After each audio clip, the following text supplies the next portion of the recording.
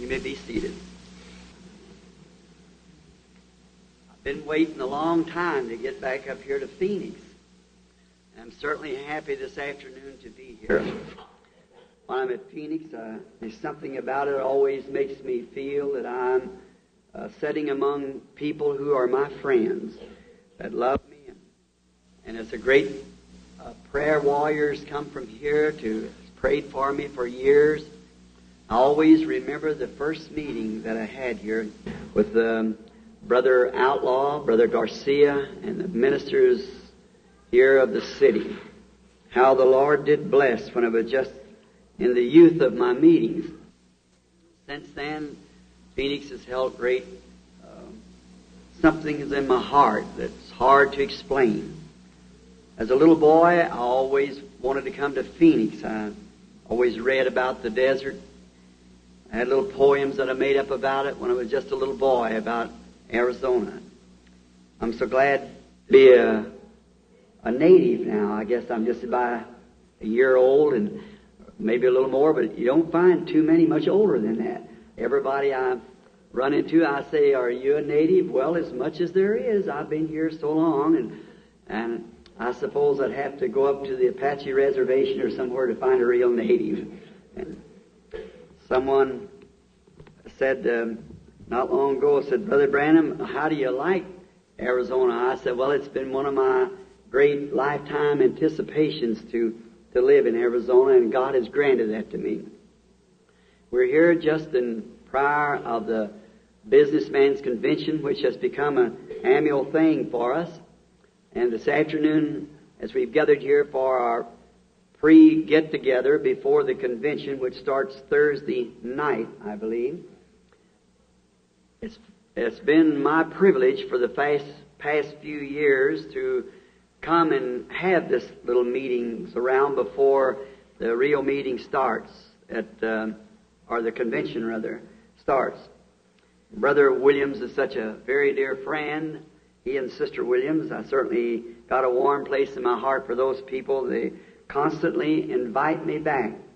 And so we're happy to fulfill that invitation this afternoon. Also on the platform, Brother Fuller, Brother Jewel Rose, and Brother Tony Strami from Tucson, and Brother Borders, our campaign manager, and a good old precious brother, Oregon Bright. We've been together in many hard battles on the other side of the river. I expect to dwell with him on the other side of the big river someday. I can't think of the brother's name. I was trying. What is your name, brother? Al Boer. Boer, Brother Boer. I know his face. Aren't you the one also interprets sometimes for the deaf? We're so happy to have all of you here. I was just looking down here in front of him, and I see some of my friends all the way from Arkansas here. When I was here the first time, I told you that everywhere I went, I found somebody from Arkansas. I'm sure if I ever get to heaven to find some there from Arkansas. Well, they certainly have been a faithful, loyal people. And now, usually I speak a long time, but I've tried my best to kind of make my scriptures a note so I wouldn't speak too long, and I want to pray for the sick while I'm in Phoenix. Now, the message that the Lord has allotted to me, it's sometimes, these things get pretty touchy.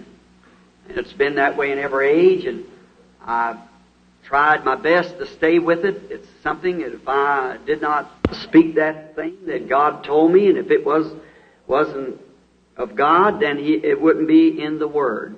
But if it's in the Word and a promise for this hour, then I feel that I'm doing what's right, because I'm only trying to keep what He promised for this hour. And many times when you cross up someone in their theology, they fall out with you right quick. But that shouldn't be. I find friends of mine that's of all different denominational churches and so forth. I never fall out with them, brethren. I go to their churches everywhere they let me come and speak. But we shouldn't fall out over little ideas. But, if I said anything different than what's in my heart, I'd be a hypocrite. And I far be it, I might have to meet him someday as a sinner, but I certainly don't want to meet him as a hypocrite. But I want to be true. And if I just said, well, I'll just omit this because if the rest of them believes this, that, then what kind of a person? You couldn't have no confidence in me. Now, I couldn't have confidence in God or in myself when I just so easily compromise. Anyone has got to have something that they're sure of. And that's when you can base your faith, is when you're sure. But until you're sure, if there's a question, leave it alone until you're sure. Billy has probably give out some prayer cards, which I think I told him to. And I believe he told me a while ago that he had. Somewhere along there, I'll call a few to the prayer line after a while to be prayed for. And if your card's not called, if it is called rather, and you're not sure that God is a healer, and He's going to heal you, it won't do no good to come up here because you won't be healed. If there's one question, if you say, well, now, if there's something in my life, I really ought to straighten this up, you go make that right first and then come back to the prayer line. See? Because healing is the children's bread. We realize that. It's in the atonement, and the atonement first is applied to our souls. And healing has always forerun every message, and it's also been a means to gather people together. And it's many people will sponsor a healing meeting. Many will come to a healing meeting or to a song festival. But when it comes to a poor lost soul to get saved, there's not many people interested in that. But that's the main thing. Divine healing and singing festivals and so forth is just as Brother Bosworth used to say, it's the bait on the hook. And you show the fish the bait, not the hook. And that's just the thing to get the people to listen a while till you can really present to them your message. God has did that in every age. Through every age there's always been a healing campaign. If it's a genuine healing campaign, behind that campaign always is a message. There never is a sign giving us for a sign. It's forerunning a message. And I believe the same thing as 17 years ago or 18 years now that the Lord sent me out to start praying for the sick. It made a great revival among the people. Many great servants of God has went forth in healing campaigns. But the healing campaigns in itself, if you still stay in the same old trend of what you've always was, there's something wrong. That healing campaign wasn't sent from God. It's got to attract attention first. See? Get the attention, and then there's a message. Jesus, when He came forth healing the sick and so forth, He was a great prophet to all of them. But when He began to tell them the truth of the gospel, who He was and what He come for, then He was not popular after that. And that's the way it's always been through every age. And it will continue that way. Now, we're here this afternoon, and then tomorrow afternoon in this same auditorium, also at 7 o'clock. Is that right, brother? 7:30. Tomorrow afternoon, or evening, and then Tuesday evening, and I think Wednesday evening also. No, at the Ramada Inn Wednesday. At the Ramada Inn Wednesday. And then Thursday, that's right, starts the convention. And if the Lord willing, I want to be here through all of it. I'm here, your brother, a helper in God's kingdom, to help you to anything that I can. To answer your question, I might not be able to do it, but prayerfully, we'd probably understand if we prayed over it and went to God about it, and not draw our own opinions. If you're sick, I wish I could heal you, but no man can do that. It's already done. Healing lies in you. It's your faith in the finished works that God did on Calvary with Jesus Christ. And outside of that, there is no healing. Outside of that, there is no salvation. No church, no denomination, no ritual, nothing packs salvation, Jesus Christ. He was wounded for our transgressions. With His stripes, we were healed. He was wounded for our transgressions, By His stripes we were, all in past tense, we were healed. Now, upon that, I don't have but just a few moments to speak this afternoon to you, probably 20, 30 minutes, and then we're going to run a prayer line. Each day, as usual, new people comes in, so there'll be new prayer cards given out. But we will do all that's in our power, all that God will permit us to do, to pray for every sick person that comes that wants to be prayed for. If there is such a thing as a person flying in, dying, emergency or something, well, you might see Brother Williams, Billy Paul, or some of them, to get them in a room that they don't want to, they can't sit, they're dying, they must be ministered to right now. You put them in a room so I can get to them right away. But it's much better, if you're not in that emergency state, that you will just take your creeds and your beliefs and just push them aside a few minutes, just long enough to listen to what the Scripture says, and then what God does about what He promised. And that'll build faith. And you won't even need to be in a prayer line or no one pray for you. You're already healed if you can just believe it. See? And that's the purpose of it, is to bring in conscience to you that what Jesus has done for you. It isn't necessary to come up here and kneel down and pray through until you're saved. You're saved already, but you have to accept it. Your praying doesn't do it. Your faith is what you're saved by. Not by prayer, but by faith are you saved. Same thing by healing. I'm sure we all understand that. If there be strangers in our gates, we want you to know that as for myself or this group that I'm here with, the Full Gospel Businessmen, we represent no certain denomination, organization. We only represent Christian believers. In all denominations, everybody's welcome. We're just glad to have you. You say, well, I belong to a certain church. Could I be prayed for? You don't even have to belong to a church. You don't have to do nothing but come up here and believe God. That's all you have to do. God does the rest of it. Now, I'm wore out one Bible since I started in the healing campaigns, or praying for the sick, brother, at Houston, Texas, was given me a Bible years ago, some 18 years ago, by Brother Kidson and his group. And I wore that Bible back and forth around the world until it just completely wore out. Pages come out of it. I was just given a new Bible. And the strange thing, I'm not superstitious, and I hope you people don't think me to be superstitious. When this Bible was given to me, it had two little markers in it, little ribbons. It's a Bible like I had. Brother Kidson gave me one, was a Schofield Bible. Now, not because that I agree with Mr. Schofield in his notes. Now, probably some of you do, some of you don't. But I just let you know that I just don't take Schofield Bible because I believe that, because he's got it so paragraphed off. That was one of my first Bibles, and I just learned to read it like that. And I just keep the same Bible. Which, if I'd had the Thompson chain, it would have been much better. I could have found my text much faster on a Thompson chain reference.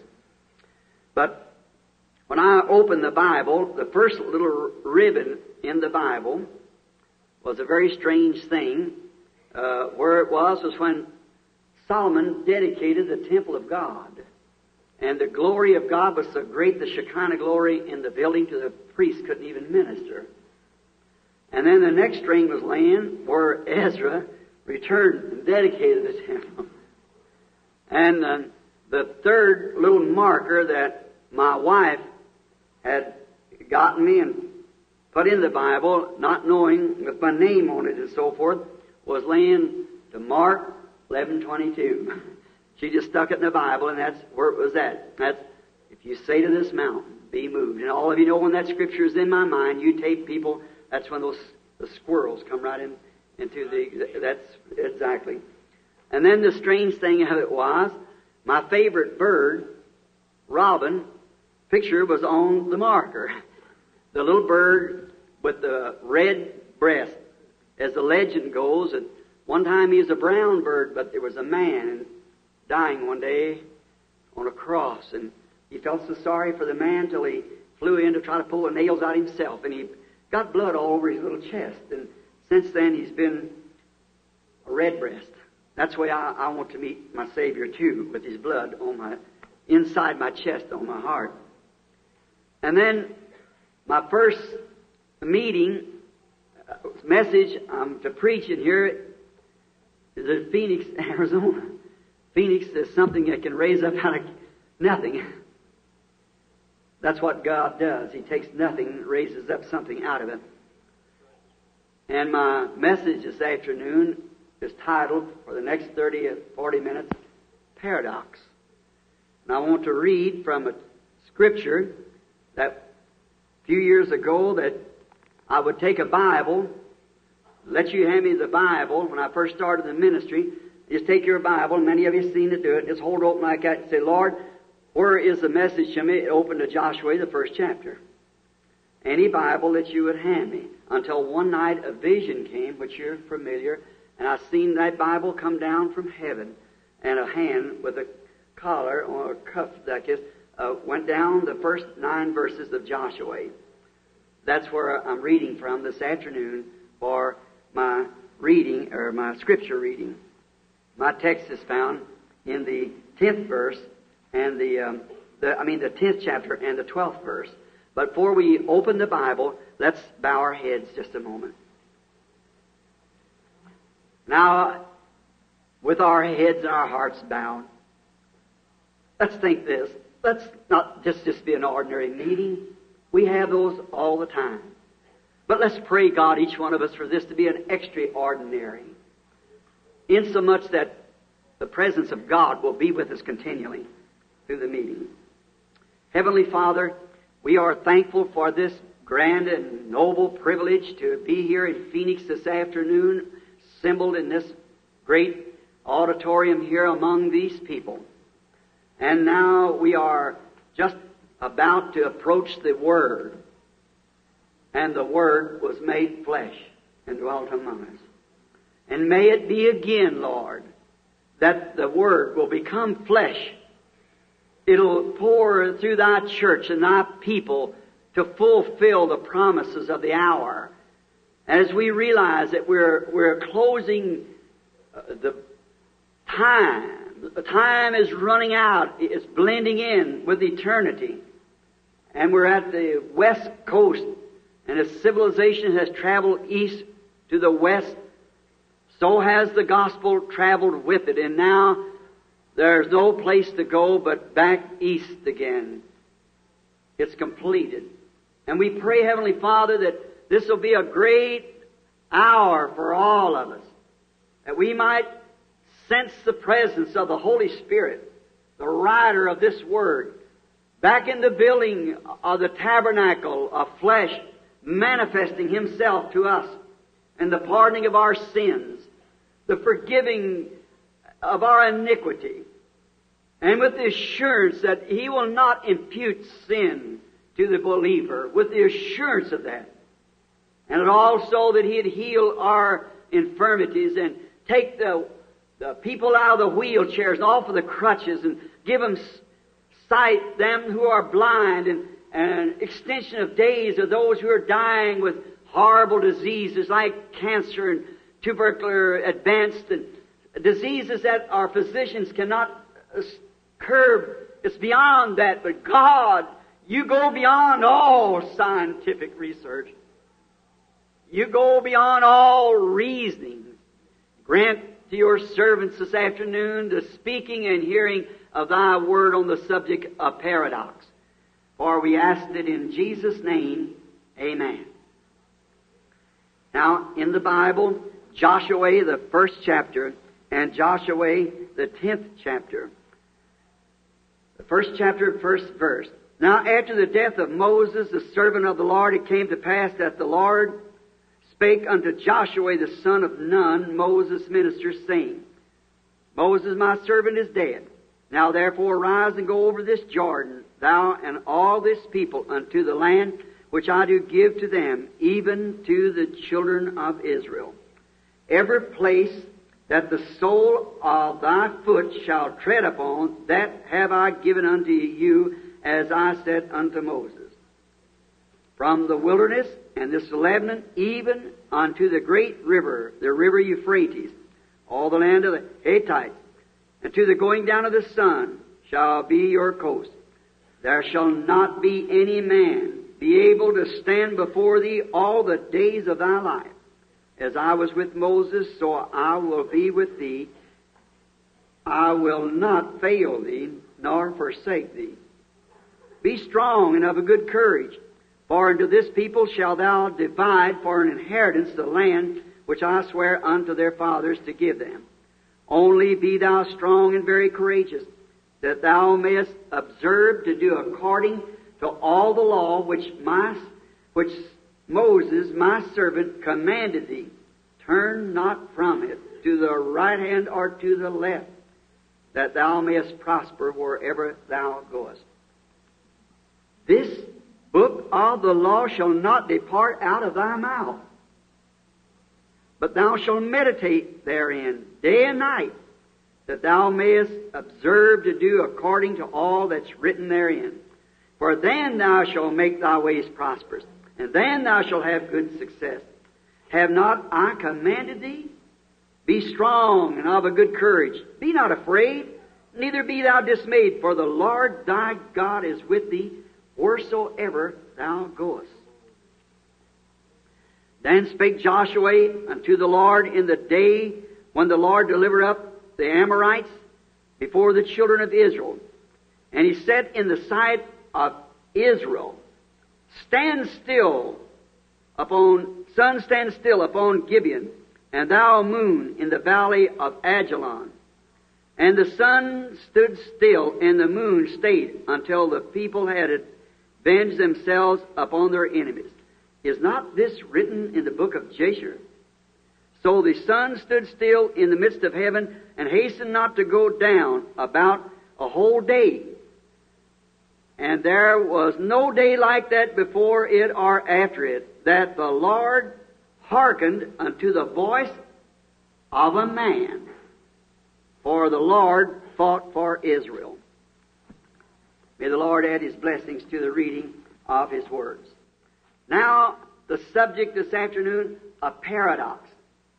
Now, the word paradox, as I have just been looking it up to be sure that I was right, the word paradox means, according to Webster, that it's something incredible, but it's true.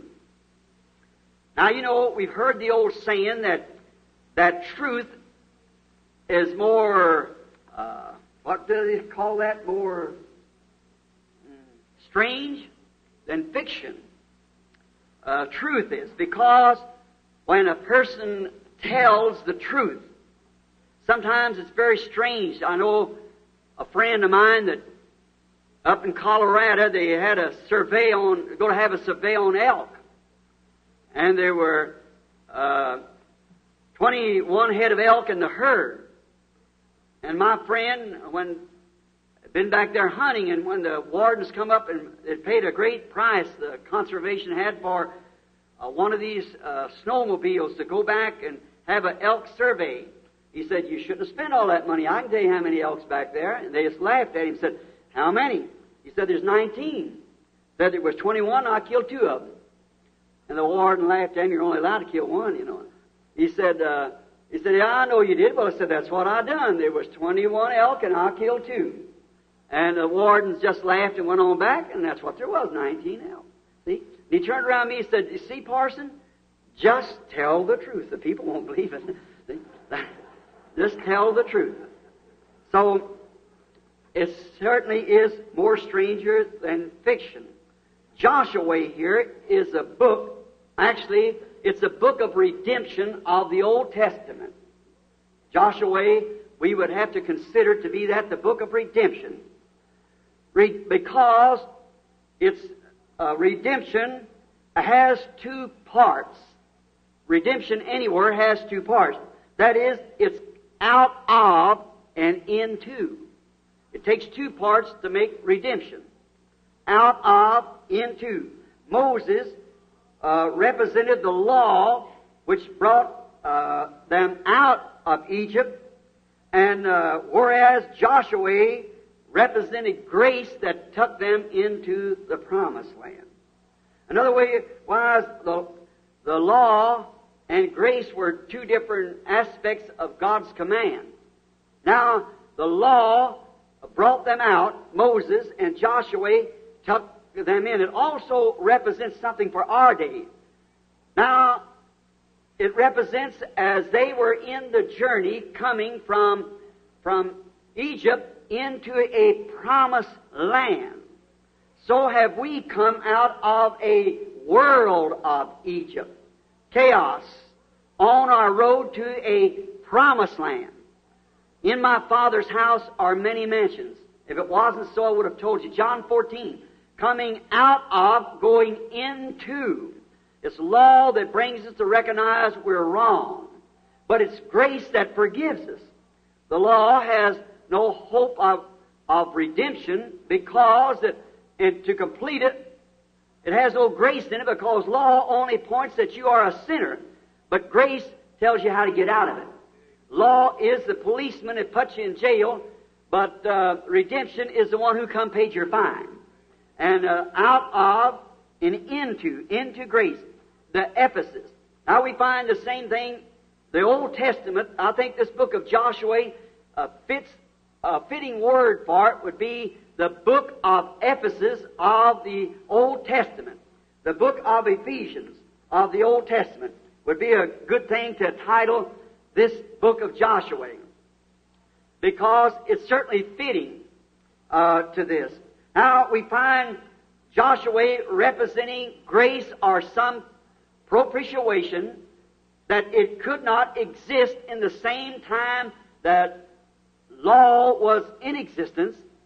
Neither does any message that forwards the people on ever coincide with a past message. It will not do it. That's where you have trouble today. Amen. Jesus said, does any person take a new piece of garment and put it into an old? Or put new wine into old bottles? They perish. It bursts them open. They can't stand it. And Joshua could not at all become into his ministry until after Moses was gone. Amen. So you see the very first verse here, Moses, my servant, is dead. Now, arise and take this people to the promised land. Amen. Moses, representing the law, had served its time. The law had served its time. They started out really with grace to begin with. Before they had law, they had grace. While they were in Egypt without law, no one down there, just the priest and so forth, but they didn't have any laws. The law had not yet been given. Grace provided them a prophet. And also grace provided an atonement, the sacrificial lamb. We're getting into that this week on the sacrifice of blood, because there lays your healing. So on the atonement had been provided before there was any law. Grace was before law, during law, and after law. So there was Joshua representing grace was right along with law, but could not be enforced as long as law was in its proper place. And so has the church world. In this last day, it's come along, it's played its part. But there's coming a time where it must cease. It must do it. There's got to be an Ephesians also of this journey, just as there was of other journeys. There has to come an Ephesians, an Ephesus, an Ephesian of this journey. Watch. Wherein that law could never save a sinner. As I pointed out, it could not. Therefore, the promised land represented a day of grace. See, he could not take them into that journey. And if you notice, in that journey, they had 3 stages of their journey. First was the preparation by faith down in Egypt under the sacrificial lamb.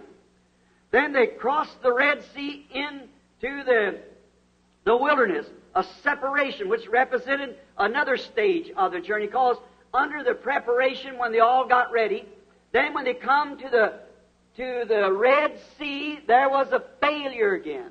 The people did not believe. After seeing many things that God had did, they still did not believe. And God opened up the Red Sea and took them forth, which we're taught that all the people were baptized unto Moses under the cloud and the sea.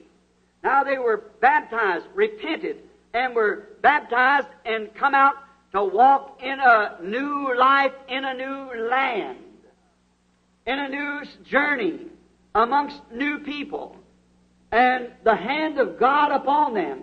But it finally come to a place in this walk that they had that they was not satisfied with their walk of grace.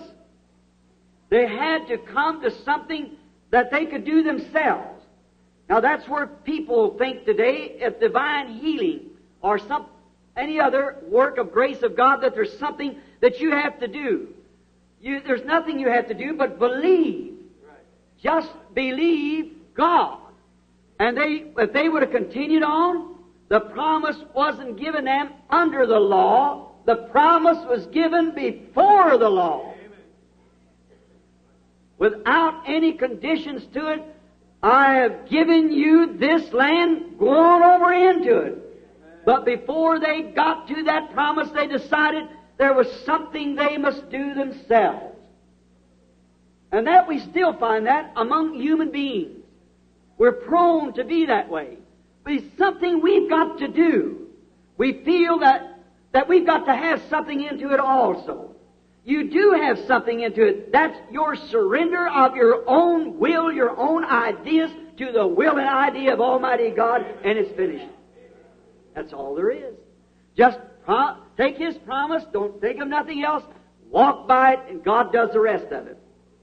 Then they want a law. And God always gives you the desire of your heart He promised to. But we find out when they turn one step from the side of what God originally promised them, then that was a thorn in the flesh until the law was taken away. Until Jesus Christ came and was crucified to take away the law.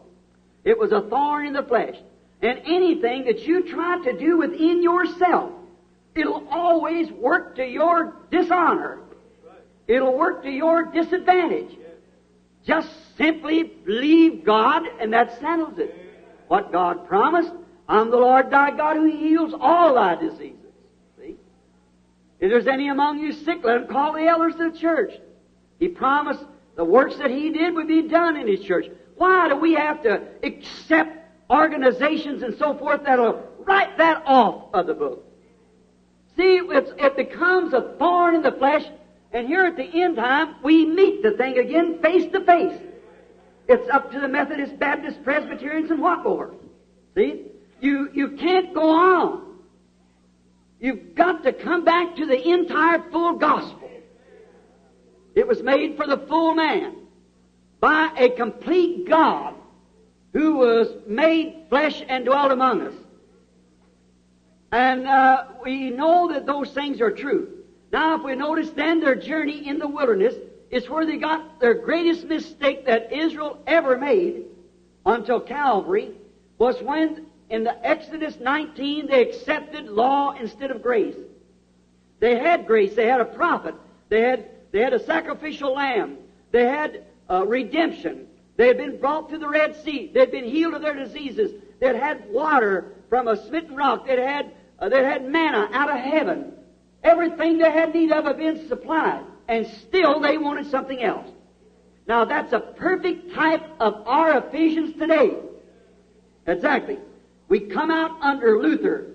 We went through sanctification under Methodist and came into the restoration under Pentecost exactly like it was the wilderness journey. When God brought us out, we did very well. But what did we do? We want to be like the rest of them. Now, we find out that grace is the only thing that takes us through, never law. Joshua here is a type of the last day ministry. See? Now remember, those three stages of the journey, all of it ceased.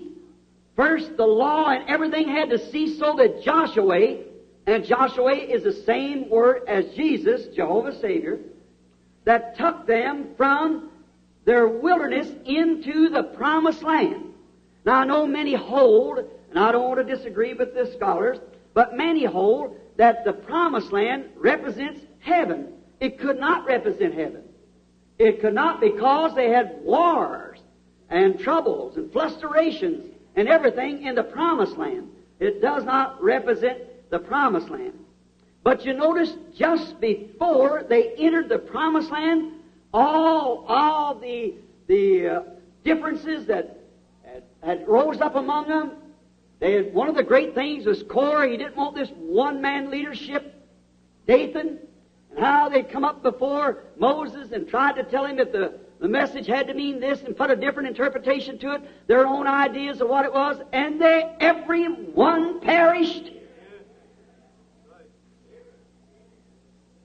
Everyone. Jesus said there wasn't none of them but what perished.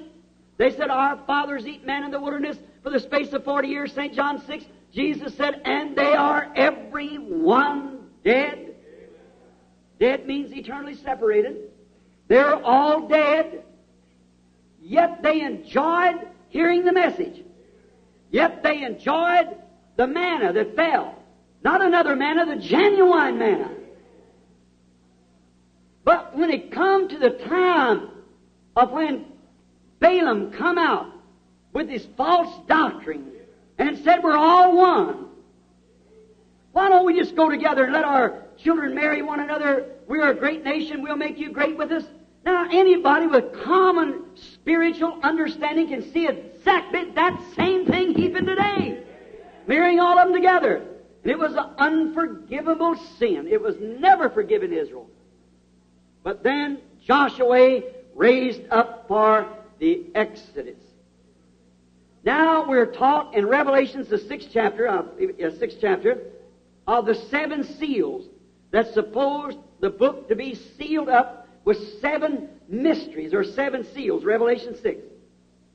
And in the last day, Revelations 10, in Revelations 10, we find out that the Laodicea, last messenger of the last age, in the doing the time of his prophecy, that the 7 seals would be opened. The 7 mysteries, 7-fold mysteries that have been left off in every age. There have been some of it left off. The Reformer didn't have time to take care of it. In the days of Luther, he only preached justification by faith. He was gone. They made a church. After that come Wesley. He preached sanctification. There it was. Along come the Pentecostals.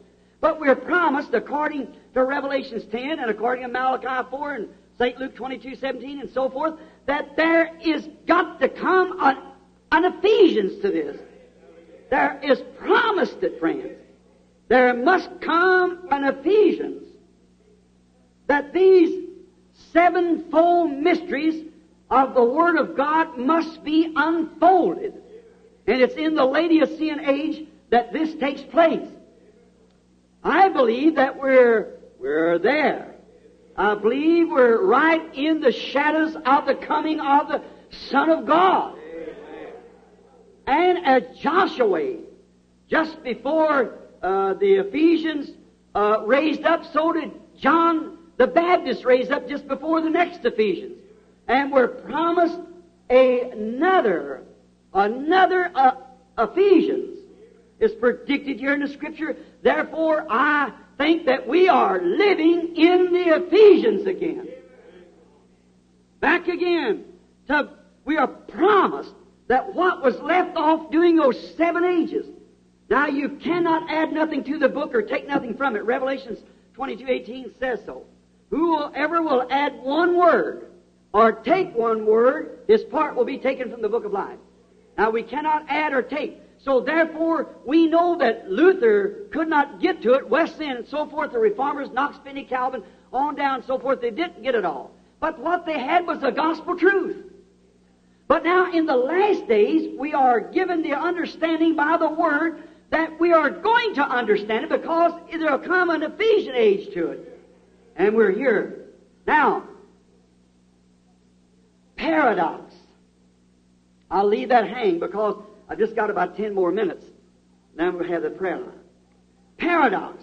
There's some people of today that do not believe in miracles. They say they just can't believe that there is such a thing as miracles in this modern age. Well, I don't mean to say anything bad about that person, but they are spiritually numb.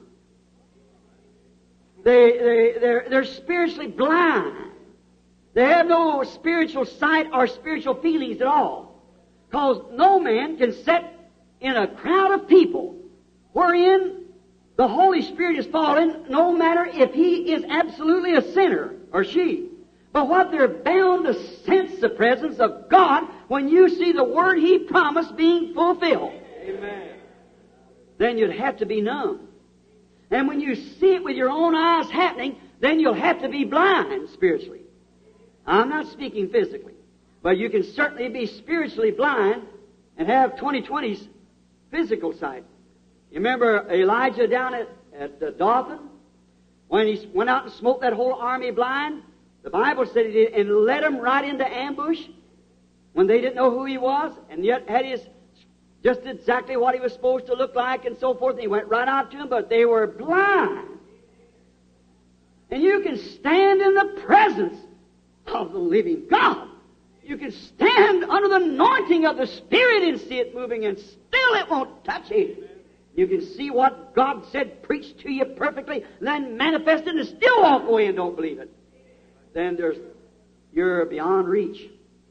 You're already dead, numb, blinded, gone on. They were completely the world. I wonder if that same person who doesn't believe in a miracle, I wonder if this can only be the things that it's real, is those which are scientifically proven. I wonder if you could have any scientist or anybody that doesn't believe in a miracle to explain to me how this world stands in its orbit. How does it keep its perfect time around the equator, away it goes, just perfect. We haven't got a machinery, a watch, or any kind that can keep time like that. It'll vary a few minutes every month, but that sun is exactly on time. Thousands of years rolls on, she never moves. Certainly, perfectly. How the moon can, billions of miles off the earth, can still control the tides. Tell me how that in this galaxy that we live in, how could the moon have any effect upon the water on the earth? Scientifically, tell me how it's done. It could not be done, because there's no scientific way of telling it. But God set the moon to watch the sea. And when the moon begins to turn its back, when the earth turns away, here comes the tide in. But when he wakes up the next morning and looks back this way, the tide runs back to its place again. It's a watchman. Or you say that's just on the seashore. No, that's right up here in Arizona. Plumb back over in the state of Kentucky. Wherever you dig a hole down in the ground far enough to find salt water, you'll find out when that tide goes out, that salt water goes down in the pipe. And when the tide comes in, it also raises hundreds of miles from the seashore.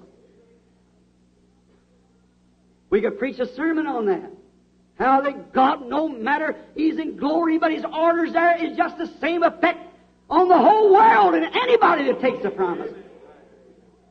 His order is given. He has laws of nature, and they will absolutely carry themselves true from Pentecost or any other time. Any time that God made the promise, He'll still stay with that promise regardless of where the people's at. How many thousands of years off? His laws ever remain the same. How the seed falls into the ground and it rots, and to bring forth life again. Looks like if it's ever going to bring forth life, it'd be when it's in its perfect shape.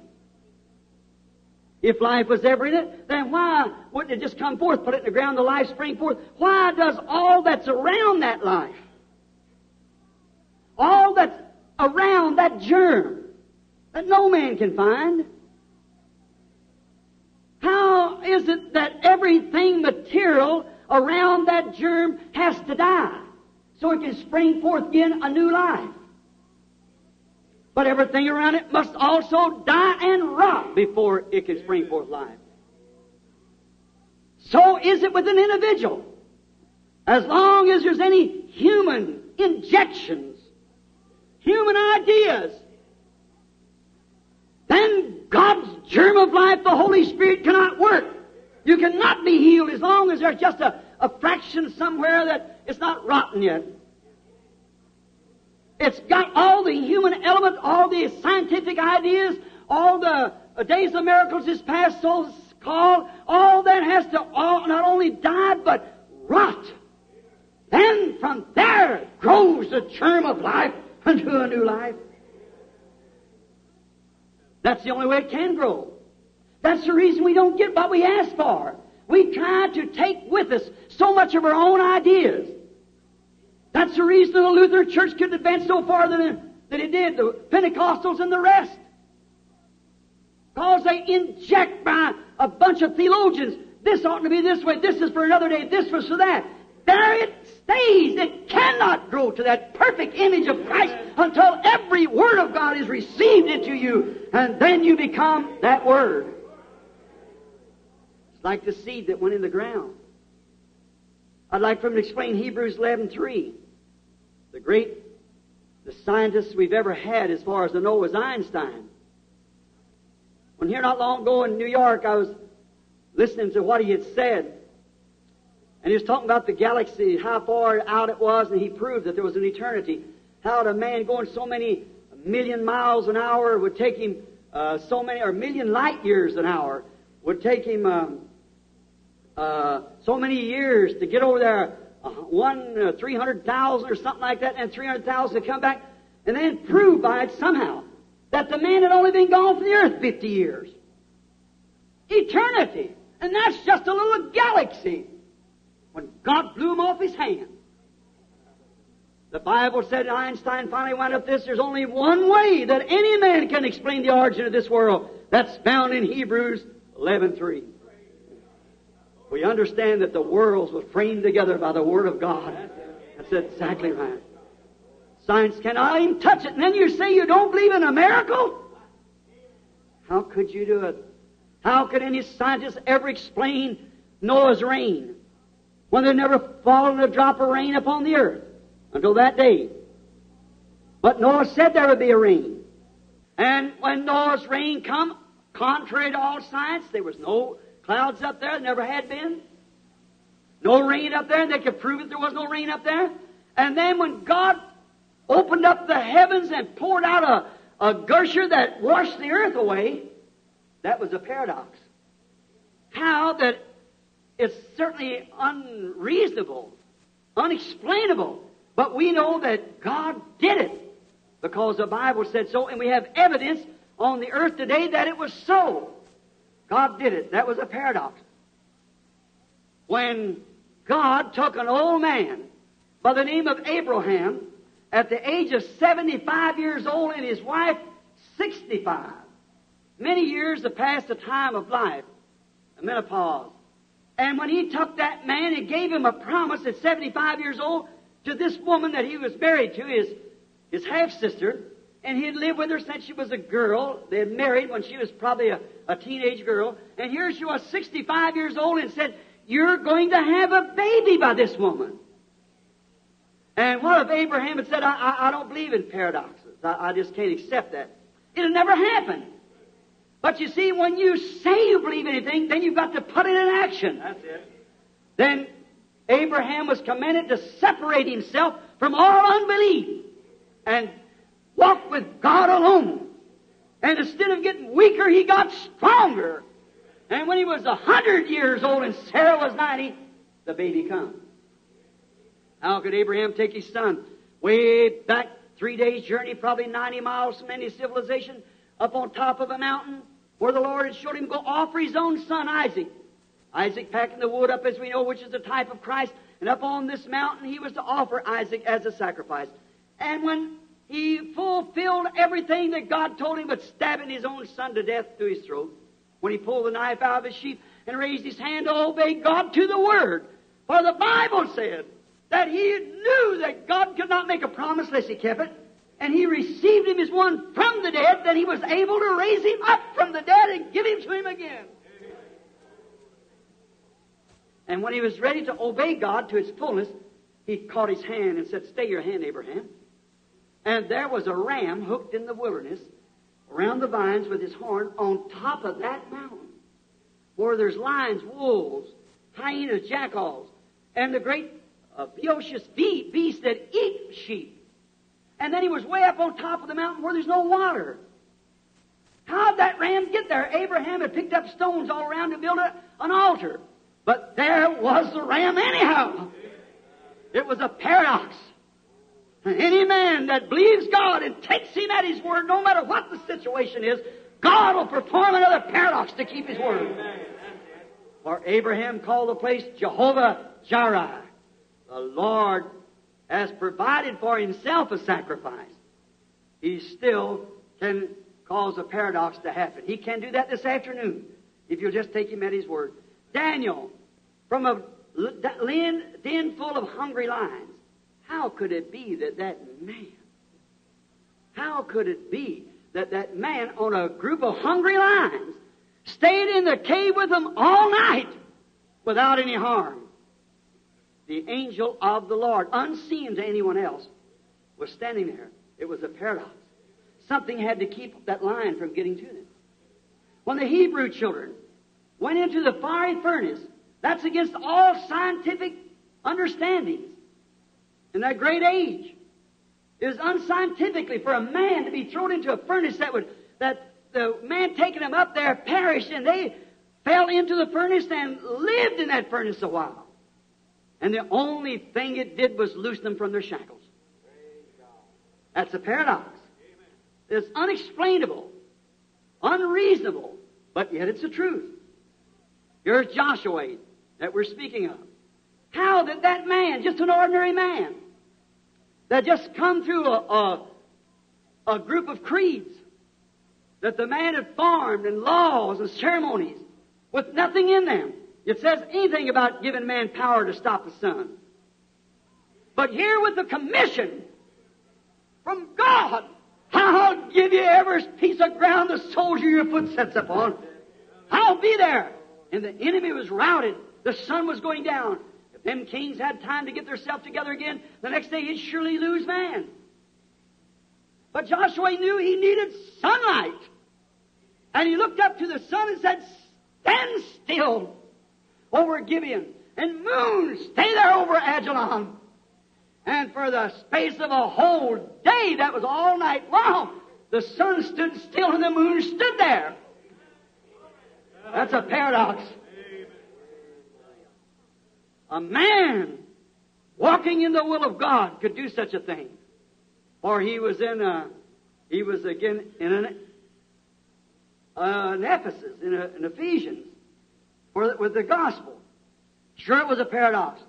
Moses with a stick in his hand to go down and deliver the children of Israel was a paradox. When Egypt had all the armies, and their well-trained man, it was a paradox. The virgin birth was a paradox. How could a virgin, against all scientific understanding, a woman that knowed no man, could bring forth a child? And not only a child, but Emmanuel, who proved to be exactly what it said it would be. How could that happen? It was a paradox, because God spoke to His prophet hundreds of years before, and the prophet obeyed the Word of God. And the Word was spoken, and the Word was made flesh and dwelt among us. And we believe that. Certainly was a paradox. How that He could walk on water. That was a paradox. A human being, according to the size of your feet, couldn't do that. But He did. What was it? Unexplainable. But it was yet a paradox. God did it. We believe it. Feed 5,000 people with 2 fish and 5 biscuits. But He did it. Multiplied not only fish, but cooked fish. Not only bread, but cooked bread. How could He turn water to wine? All a paradox. He healed the sick, which is with leprosy, which they don't have anything to this day, science don't, to cure leprosy. But Jesus healed it with His Word. It was a paradox. And He's the same yesterday, today, and forever. His Word still heals the sick. It's a paradox. Certainly, He raised the dead after mortal life had gone from him. Lazarus, the woman's son at Nain, and Jairus' daughter. He raised the dead with His Word, because He is the Word. And then another great thing in closing, to prove that he was Messiah. To prove what he was, he had to come in order and answer to the Word. And the Word said, when he spoke through the prophet, the Lord your God shall raise up a prophet like me. There had been many men raised up. And there had been for hundreds and hundreds of years that had no prophet. Oh, they had priests and great men. And as we read the history between the time of Malachi and Matthew, 400 years, there had been great men. But there was no prophet. And then when he come on the scene to prove that he was that Ephesians made manifest, John announced it. But Jesus was that. He was the Word manifested himself. When Peter came to him one day with Andrew, his name was Simon. And when Jesus standing there, never seen the man in his life. Listen close. When he stood there and looked at the man and said, your name is Simon, and you are the son of Jonas. That's a paradox. Sure was. Certainly was a paradox. And when Philip standing there heard this and knew that all identity that this was the Messiah, he believed it. He wasn't numb, neither was he blind. He ran around the bank for a few miles and got his friend called Nathaniel. And when he come walking up, the faith of that man that could bring another into the meeting to see. When he walked up before Jesus, Jesus said, behold, there's an Israelite in whom there is no guile. It astonished the man. He said, when did you ever know me? Now watch, this is unreasonable. It's unexplainable. He said, how did you ever know me? He said, before Philip called you when you were under the tree, I saw you. A paradox. He had need to go by Samaria. And when he went by Samaria, a city of Sychar, he was sitting out there waiting for his disciples to go in to buy food. And notice, a woman came out to the well of ill fame. And he said to her, woman, go get me a drink or bring me a drink. And she said, it's not customary for you to ask that. I'm a Jew or Samaritan, you're a Jew. We have no dealings with you. He said, but if you knew who you were talking to, watch this paradox fix to happen. Don't miss it. He said, how can you just say this? I'm a woman of Samaria, and you're a Jew. We have no deal. He said, but if you knew who you were talking to, or who was talking to you, you'd ask me for a drink. And he went ahead till he found where her trouble was. And he said, go get your husband and come here. And she said, I don't have any husband. He said, that's the truth. You don't have a husband because you've had 5. And the one you're now living with is not your husband. Therefore, you said the truth. She said, sir, I perceive that thou art a prophet. They hadn't seen one for hundreds of years. Said, we know that the Messiah's coming, and when he comes, he'll tell us these things. He said, I am he. It was a paradox vindicated. Man, to be gospel truth.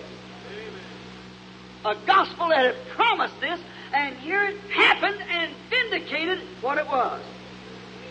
Now, let me give you a great, noble paradox here just a minute.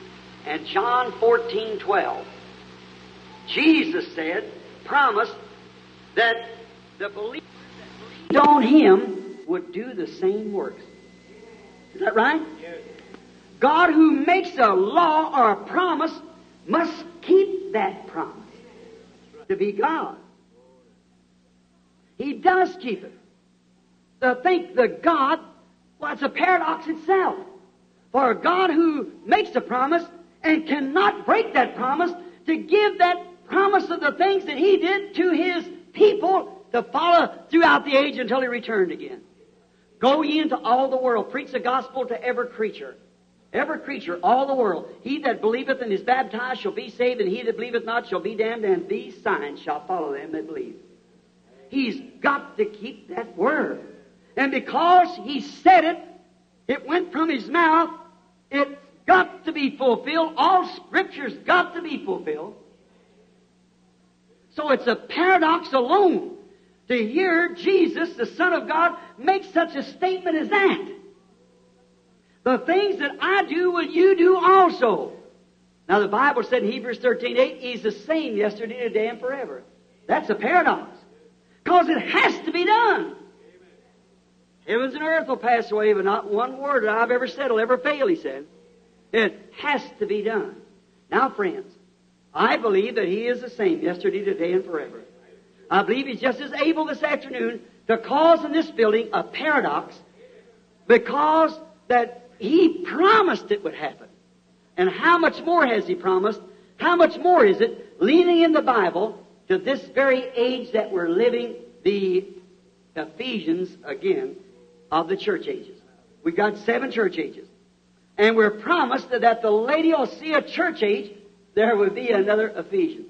That's right. And we're here. I believe with all my heart that Jesus Christ, who made the promise, as I said in my last message, standing over against that wall when I was here a few weeks ago, every time you move your finger, that goes around and around the world. Never will stop. Every move you make, you'll see it at the judgment. Television proves that it's here, the 4th dimension.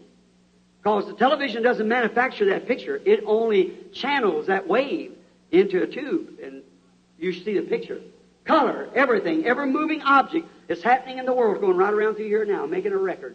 Someday, your record's going to be closed, and you're going to answer to that record. That's right. God, let me so be blended. Let me be so dead to myself and anything around me. Be conscious of the Word of God living among us today. Let's pray. Lord Jesus, Thou art a paradox when God was made flesh. I pray, Heavenly Father, that You will manifest Yourself this afternoon, proving to us here today, not only proving to us, there's, I suppose, 90% or more of the people sit here believe that every word, but that we might see You again and let know that this word that You spoke, it's still traveling around and around the world. Just like a record. Let us move into that record today, Lord. Let us move in and not hear it just like it was coming secondly from a man's mouth. But let that mouth and person and people all sitting here become Your word. We're ready to die, Lord, of our own ideas, just to see You keep Your promise. The things that I do shall You do also. I pray that You'll grant this in Jesus' name. Amen. Just before we call the prayer line, I was having a little bite of ice cream one day with an old doctor friend of mine. He said, I want to ask you something, Billy. I said, all right. He said, do you believe in, that's where I got this thought, paradox. He said, do you believe in a paradox? I said, sure. He said, I know you do. He said, told me about a certain person that had been healed, that had been prayed for, that he'd sold epilepsy drugs to for years. Sometimes they'd have 7 or 8 seizures a day, strong medicines. And he said, they never did come back for it no more. I see them all the time, never had it no more. So I want to tell you something, just to let you know I believe what you're talking about. He said during the time of the Depression, my son here now, it's over the store, said he's waiting on the counter. A young fellow said they're standing down in line for medicine, and said a man come up here and he had his wife, said a little woman, you could look at her and see she was just about to be delivered of any time of a child.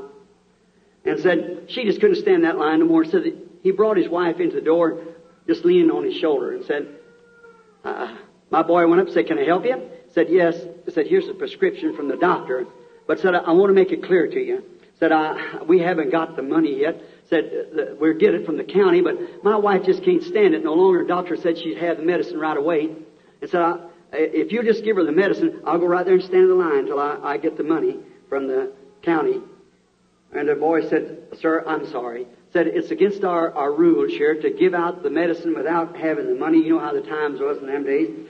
He said, I feel sorry for you, but you can't do it. He said, I was sitting back here reading a paper, and I looked up and said, something strangely warmed my heart. So I walked up. I said, wait a minute, son, wait a minute. The man started out the door. I said, well, all right, son. Started out the door and said, I said, just a minute. So what was that? He said, well, this man explained it to him. He said, let me see the prescription. He said, just wait a minute, son. I'll get you the medicine. So I went on back and mixed up the prescription the doctor had prescribed on his paper. And said, I went up there and had that money. He said, handed it to him, not know where I'd get it or not, but I just thought it would, said I just felt I should do it. And said, Billy, when I put that medicine in that woman's hand, said it was the Lord Jesus. Said I seen a man standing there. And he said, I read later on that the Scripture said, insomuch as you have done it the least of these, my little ones, you have done it unto me. He said, Billy, what happened to my eyes? Did I actually see it? I said, yes, sir. I believe it. I believe that you so fulfilled your duty as a druggist and the emergency needing for that. Jesus said, what you have done unto these others, you have done unto me. I believe it, and I believe that same thing today, right here present with this people, that Jesus Christ can manifest Himself, make Himself the Word made flesh among us this afternoon. Will you believe it? The Lord bless you. Now we're going to call for prayer cards for the people to come. And we can't get too many because I think now if I'm looking at the watch right, I got 25 minutes till we have to close just at 4 o'clock. Okay, but we'll continue on.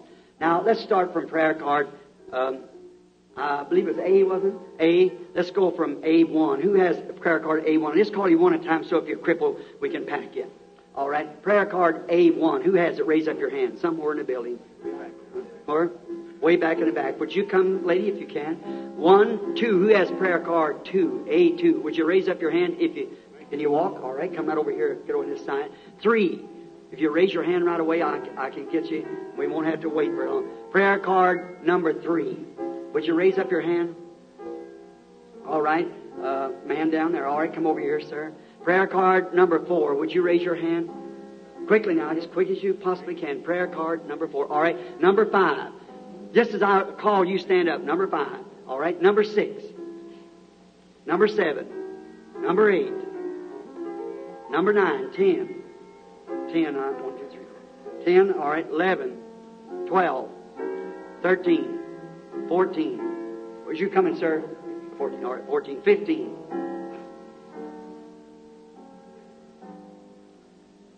Well, that'll be enough right now. That'll be enough for this afternoon because I haven't got too much time. Now look, I want you to give me your undivided attention. Now Jesus made this promise that a little while and the world won't see me no more. Yet ye shall see me.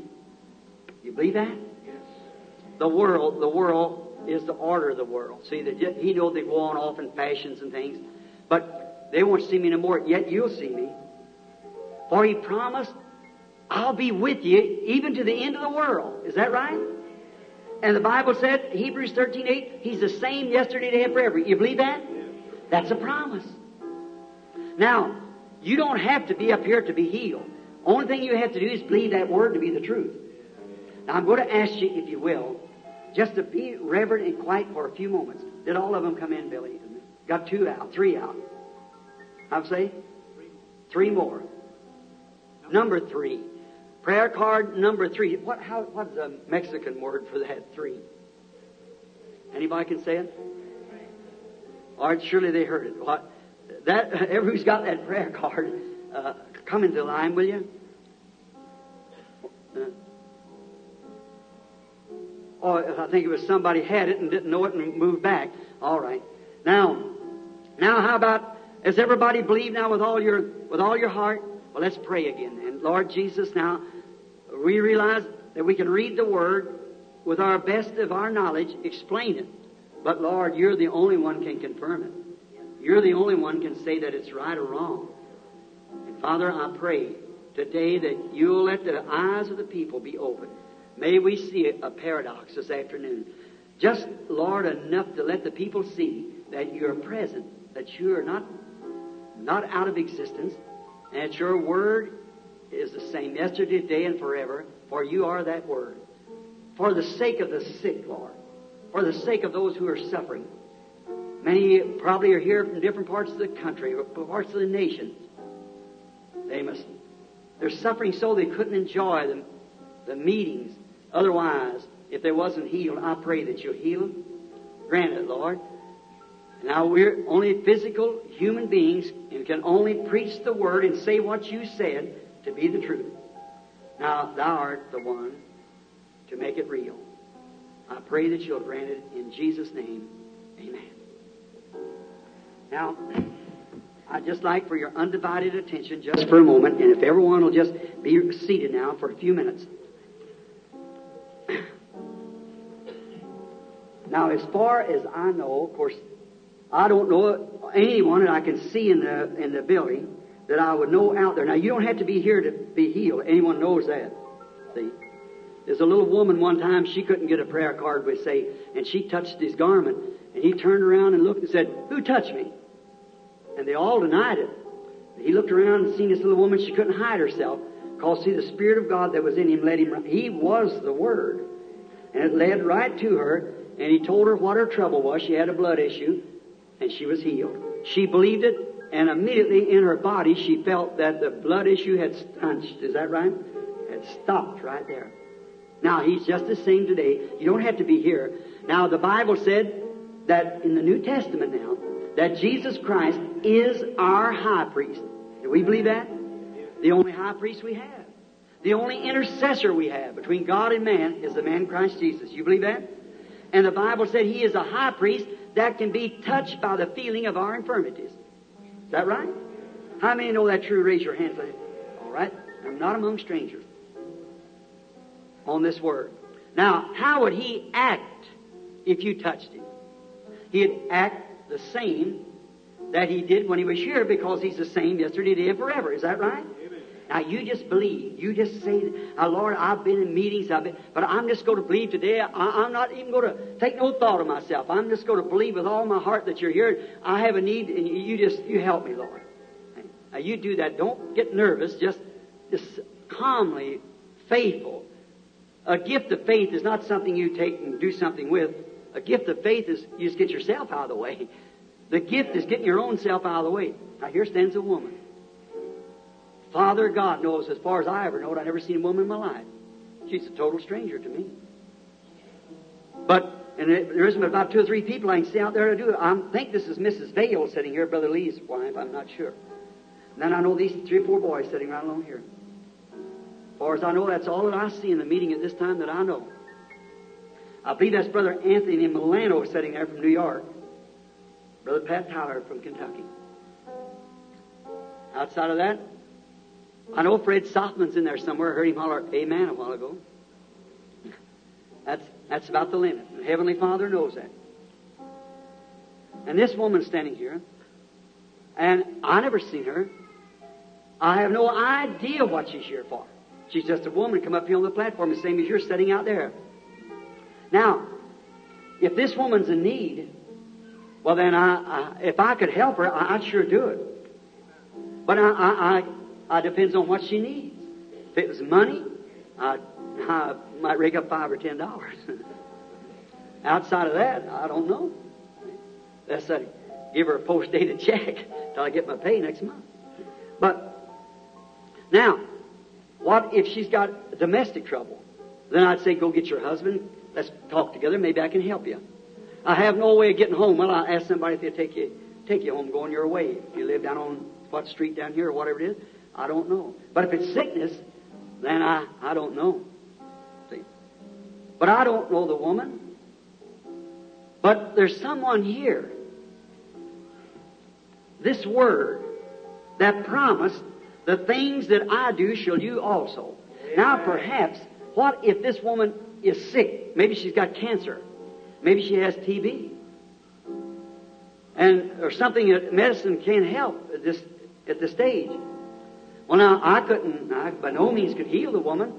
But now, if he can reveal to me what she wants, just like he did the woman at the well, or like he told Nathaniel, or told Simon what his name was, said, "Your name is Simon, you're the son of Jonas. Henceforth you'll be called Peter," which means a little stone.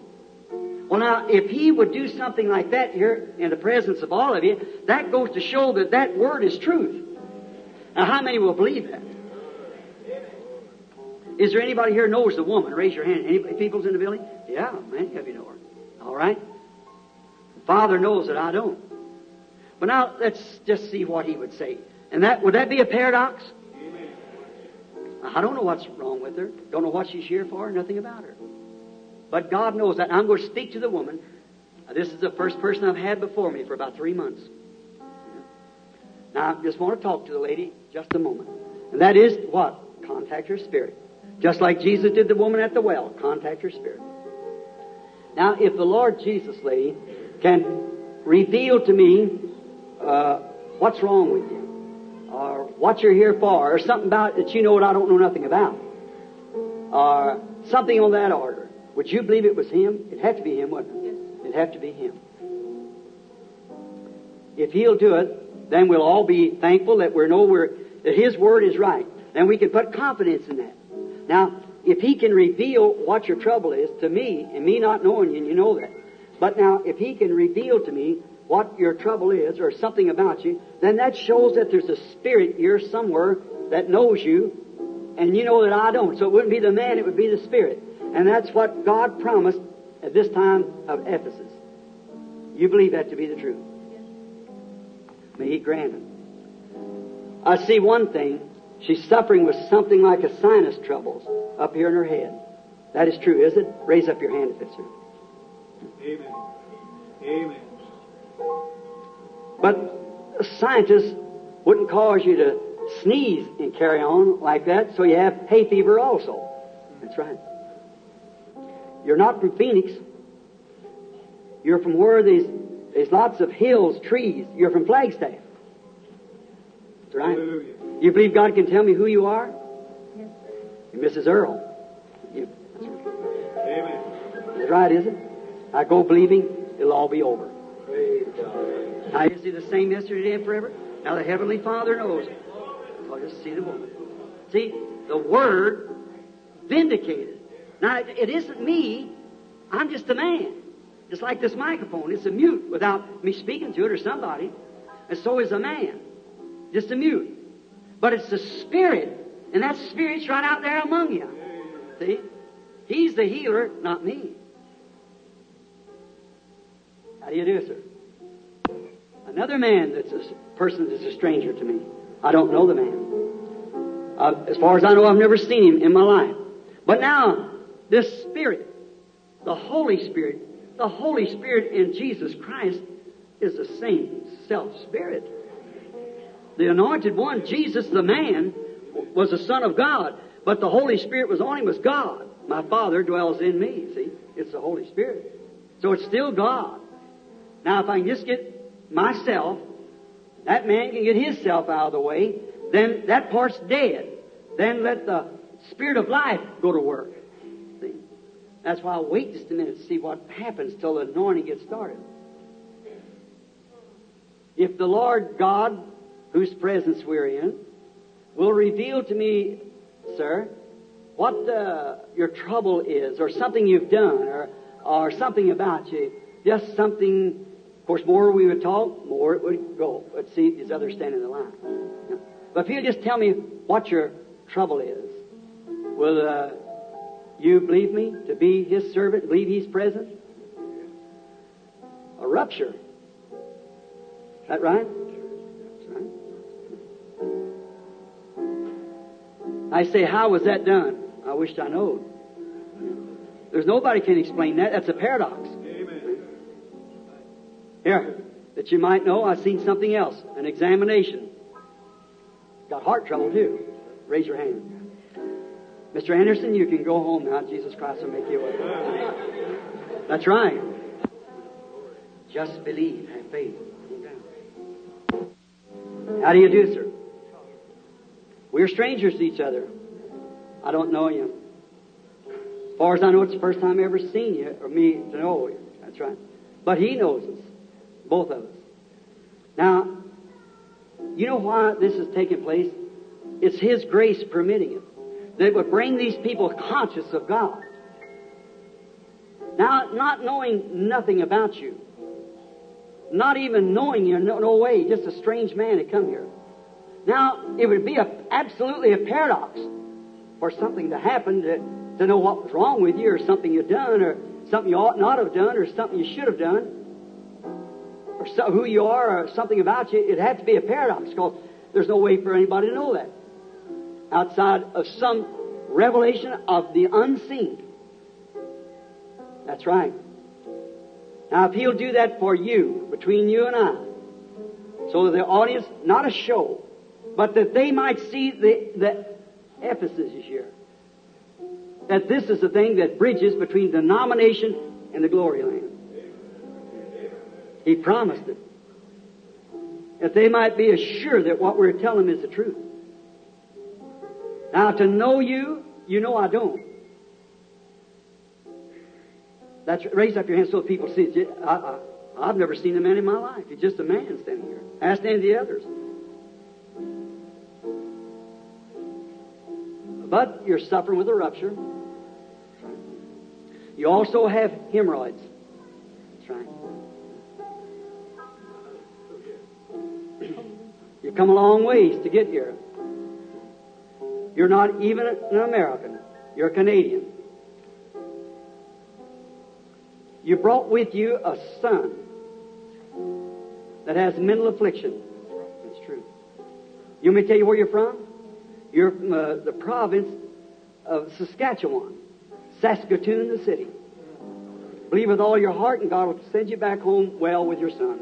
You believe? You believe it? God bless you. You believe?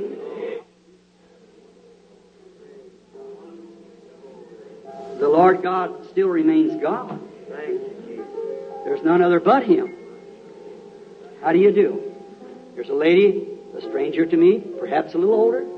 I've never seen her, but she's just a woman standing here. I'm going to have to hurry because we just got 7 or 8 minutes now. Just look here. Do you believe that these things are true with all your heart? You know it's impossible for me to know what's wrong with you or anything about you. But it isn't impossible for God to know, because He knew even before there was a world. Isn't that right? How many believe that to be true? Sure, He knows every time you'd bat your eye.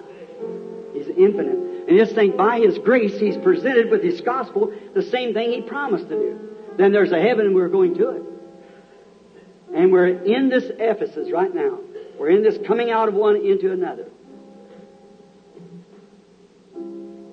You have so many things wrong with you, complications, so many things wrong.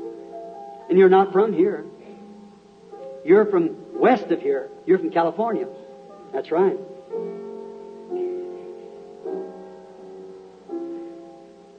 You also have a son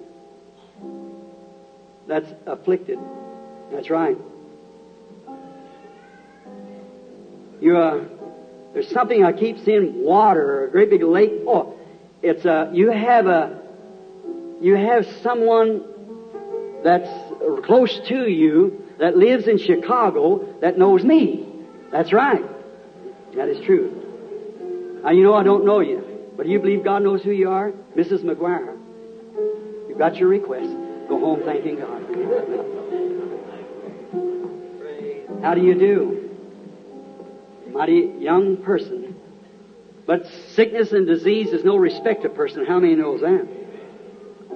We just know that it's no respect of person.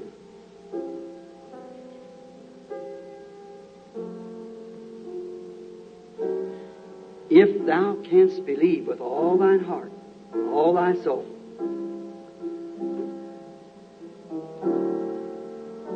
that asthma would leave you if you believe it with all your heart.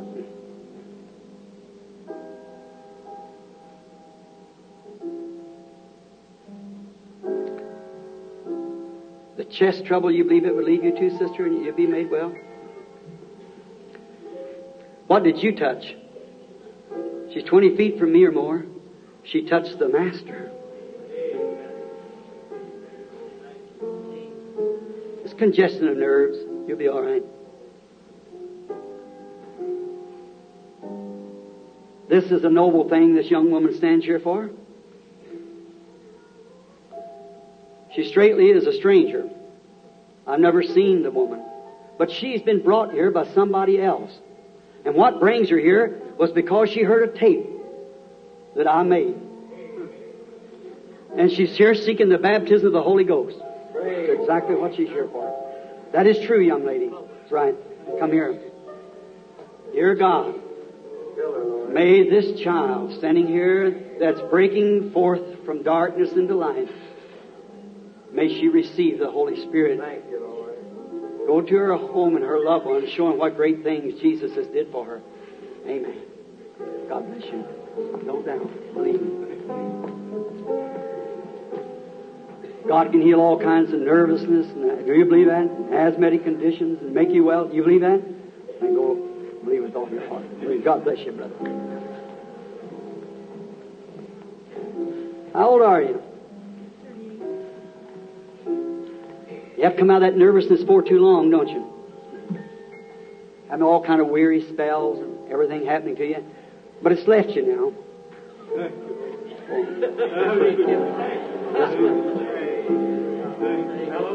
God heals nervous and stomach trouble too. Do you believe that? Then go eat what you wish to. Jesus Christ bless you. You believe out there, every one of you?